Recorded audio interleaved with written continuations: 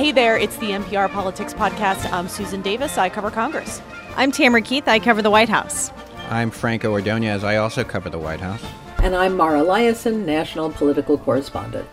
And it is 12:26 a.m. on Friday, August 28th, and the Republican National Convention has officially come to a close. President Trump closed the night with a lengthy acceptance speech. My fellow Americans, tonight, with a heart full of gratitude and boundless optimism, I profoundly accept this nomination for President of the United States. Tam, you're still there at the White House. You were there for the speech. What was it like? Well, I haven't been around this many people in a long time. Like a really long time. It made me sweat a little bit watching it on TV, seeing that many people gathered. Uh-huh. It was even more fun there. No, I mean, I had my N95 mask and kept my social distance, but the people that were actually there to attend the event and were active participants in it were seated in rows and rows and rows of white chairs separated by maybe 12 inches if you're lucky. I mean, there were about 1,500 people there.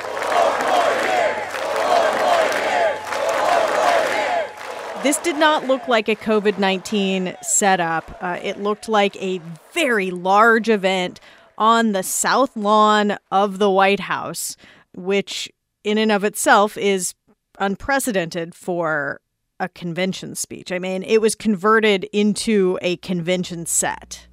Yeah, I mean, it really was kind of like a Trump campaign on the south lawn of the White House. I mean, I was really floored, especially at the end when they started shooting up the fireworks and, you know, seeing like those big from behind, those overhead shots, wide shots, and seeing like everybody on the White House, all the colors, and then seeing in fireworks Trump 2020. I mean, it was startling, and you know, some of the hairs, probably went up on the back of my neck just thinking about the idea of separation between government and campaign. There was no separation. There was no separation, and there are many legal experts who say it was illegal, a violation of the Hatch Act for sure, which doesn't affect the president, but it affects all those other people who made this happen. And if we had civics education in the United States, everyone would know why we separate the person and the state, and why there are reasons that you don't mix partisan political activity and official resources like the White House. But that's what he did tonight, and the Hatch Act is rarely enforced, and who's going to punish him for this? Yet another norm busted in a spectacular way with fireworks. He would have to punish himself, and that's not going to happen. And this was a speech. He spoke for more than an hour. It was quite long, especially compared to Joe Biden's speech. I'm really curious to know what y'all's takeaway are. Franco, I'm going to start with you. What did you make of it? Well, I mean, I was really intrigued how, he continued the argument of trying to paint Joe Biden as this radical leftist. This election will decide whether we save the American dream or whether we allow a socialist agenda to demolish our cherished destiny. It's this theme that the Republicans have been pushing all week. Trump really hammered it home tonight. And it's just kind of a tough argument to make against Joe Biden. He's not known as this radical leftist. Yes, he moved more to the left during the primaries, but he's not Bernie Sanders. And that was kind of originally the idea of the Republicans, was to push this against Bernie Sanders, who describes himself as a democratic socialist. But Bernie Sanders did not win. But they adopted it to Biden, and now they're kind of changing it a bit, just saying that Biden is kind of a puppet, a Trojan horse. If the left gains power, they will demolish the suburbs, confiscate your guns, and appoint justices who will wipe away your Second Amendment and other constitutional freedoms.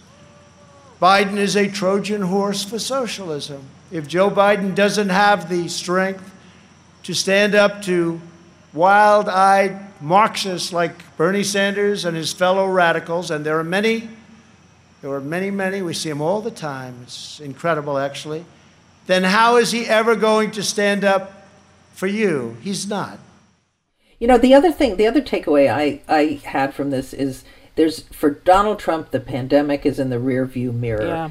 Just seeing all those people, very few masks, no social distancing, not a lot of talk about the pandemic, except to promise that he's going to have a vaccine, he said, before the end of the year and maybe sooner. I definitely am expecting an announcement in October about a vaccine. And there is an FDA meeting in late October. Yes. And how confident they are that the law and order message, the law and order attack on Biden as the candidate of rioters and looters is going to work for them. In the strongest possible terms, the Republican Party condemns the rioting, looting, arson, and violence we have seen in Democrat-run cities all, like Kenosha, Minneapolis, Portland, Chicago, and New York, and many others, Democrat-run.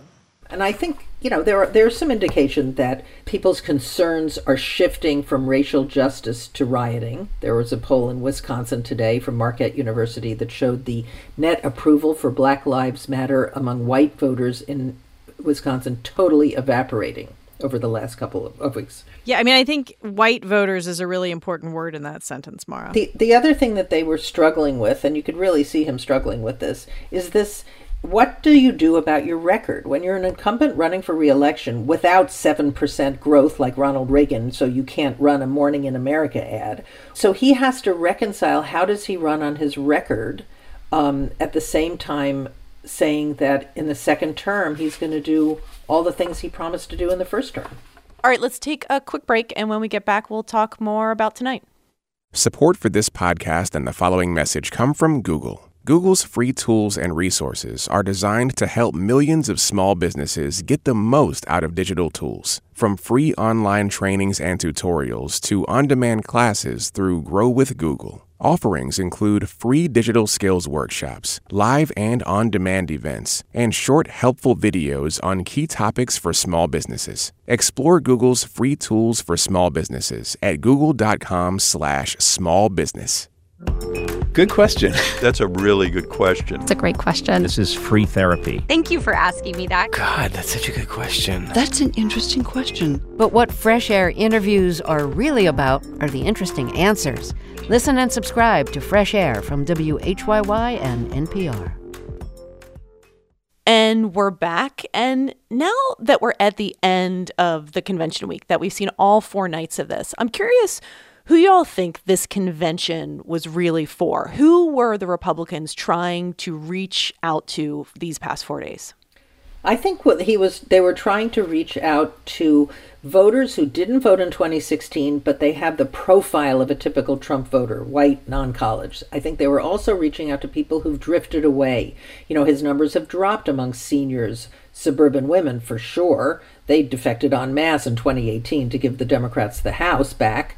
So I think that he was trying to get seniors, independents, some suburban Republican women back, and also energize the base that has stuck with him all along.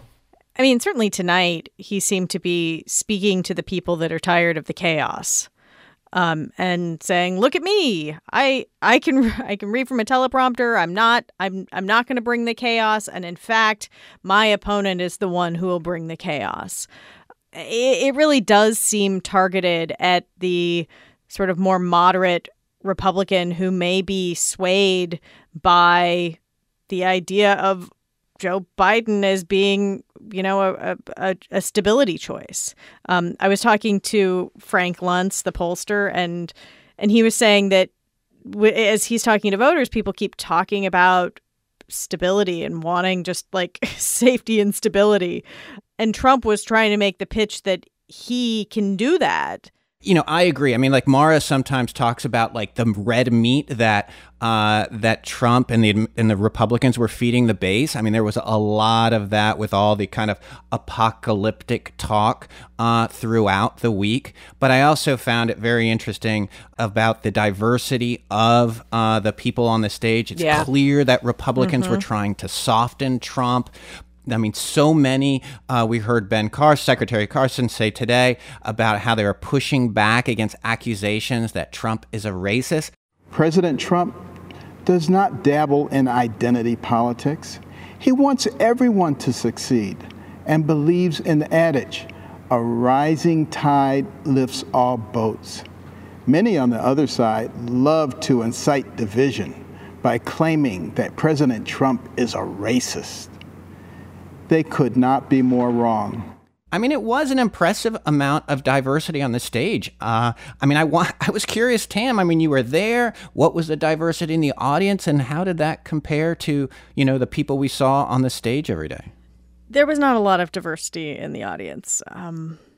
Yeah. I mean, there simply wasn't. There was a lot more diversity represented in the speakers list than I have traditionally seen at Trump events or saw at this event tonight. That's a feature of Republican conventions. Every 4 years, we point out that there are more African Americans on the stage than are in the delegate audience. I think that's true, but I think that they did a very good job of making the party seem much more diverse than the Trump coalition actually is, right? Like the Trump coalition is quite narrow. It's even more narrow than past Republican presidents have enjoyed. But you would not get that impression, especially where they gave African-American speakers primetime slots, I think, every night.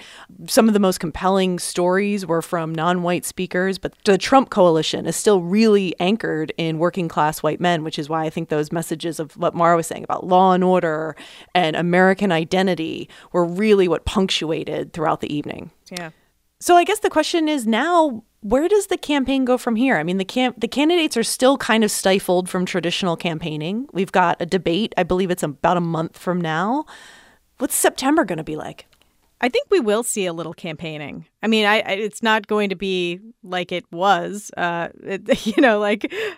keep thinking about how little travel I've done. Like I left my house and I went to the White House today, and it felt like a pretty big campaign trip. But I think that Biden said today that they're going to start trying to get out there at least a little bit after Labor Day. President Trump on Friday later today has a rally in New Hampshire. I think the debates loom larger. I think there will be some campaigning, but I think it just makes the debates even more important than they are. They're probably the only game-changing events that are going to happen between now and Election Day. And Joe Biden gets another chance to prove that he is not the sleepy, senile character that the Trump campaign is painting him to be. And Trump gets a chance to see if he can do something to change the dynamic of this race, which I think is still winnable for him.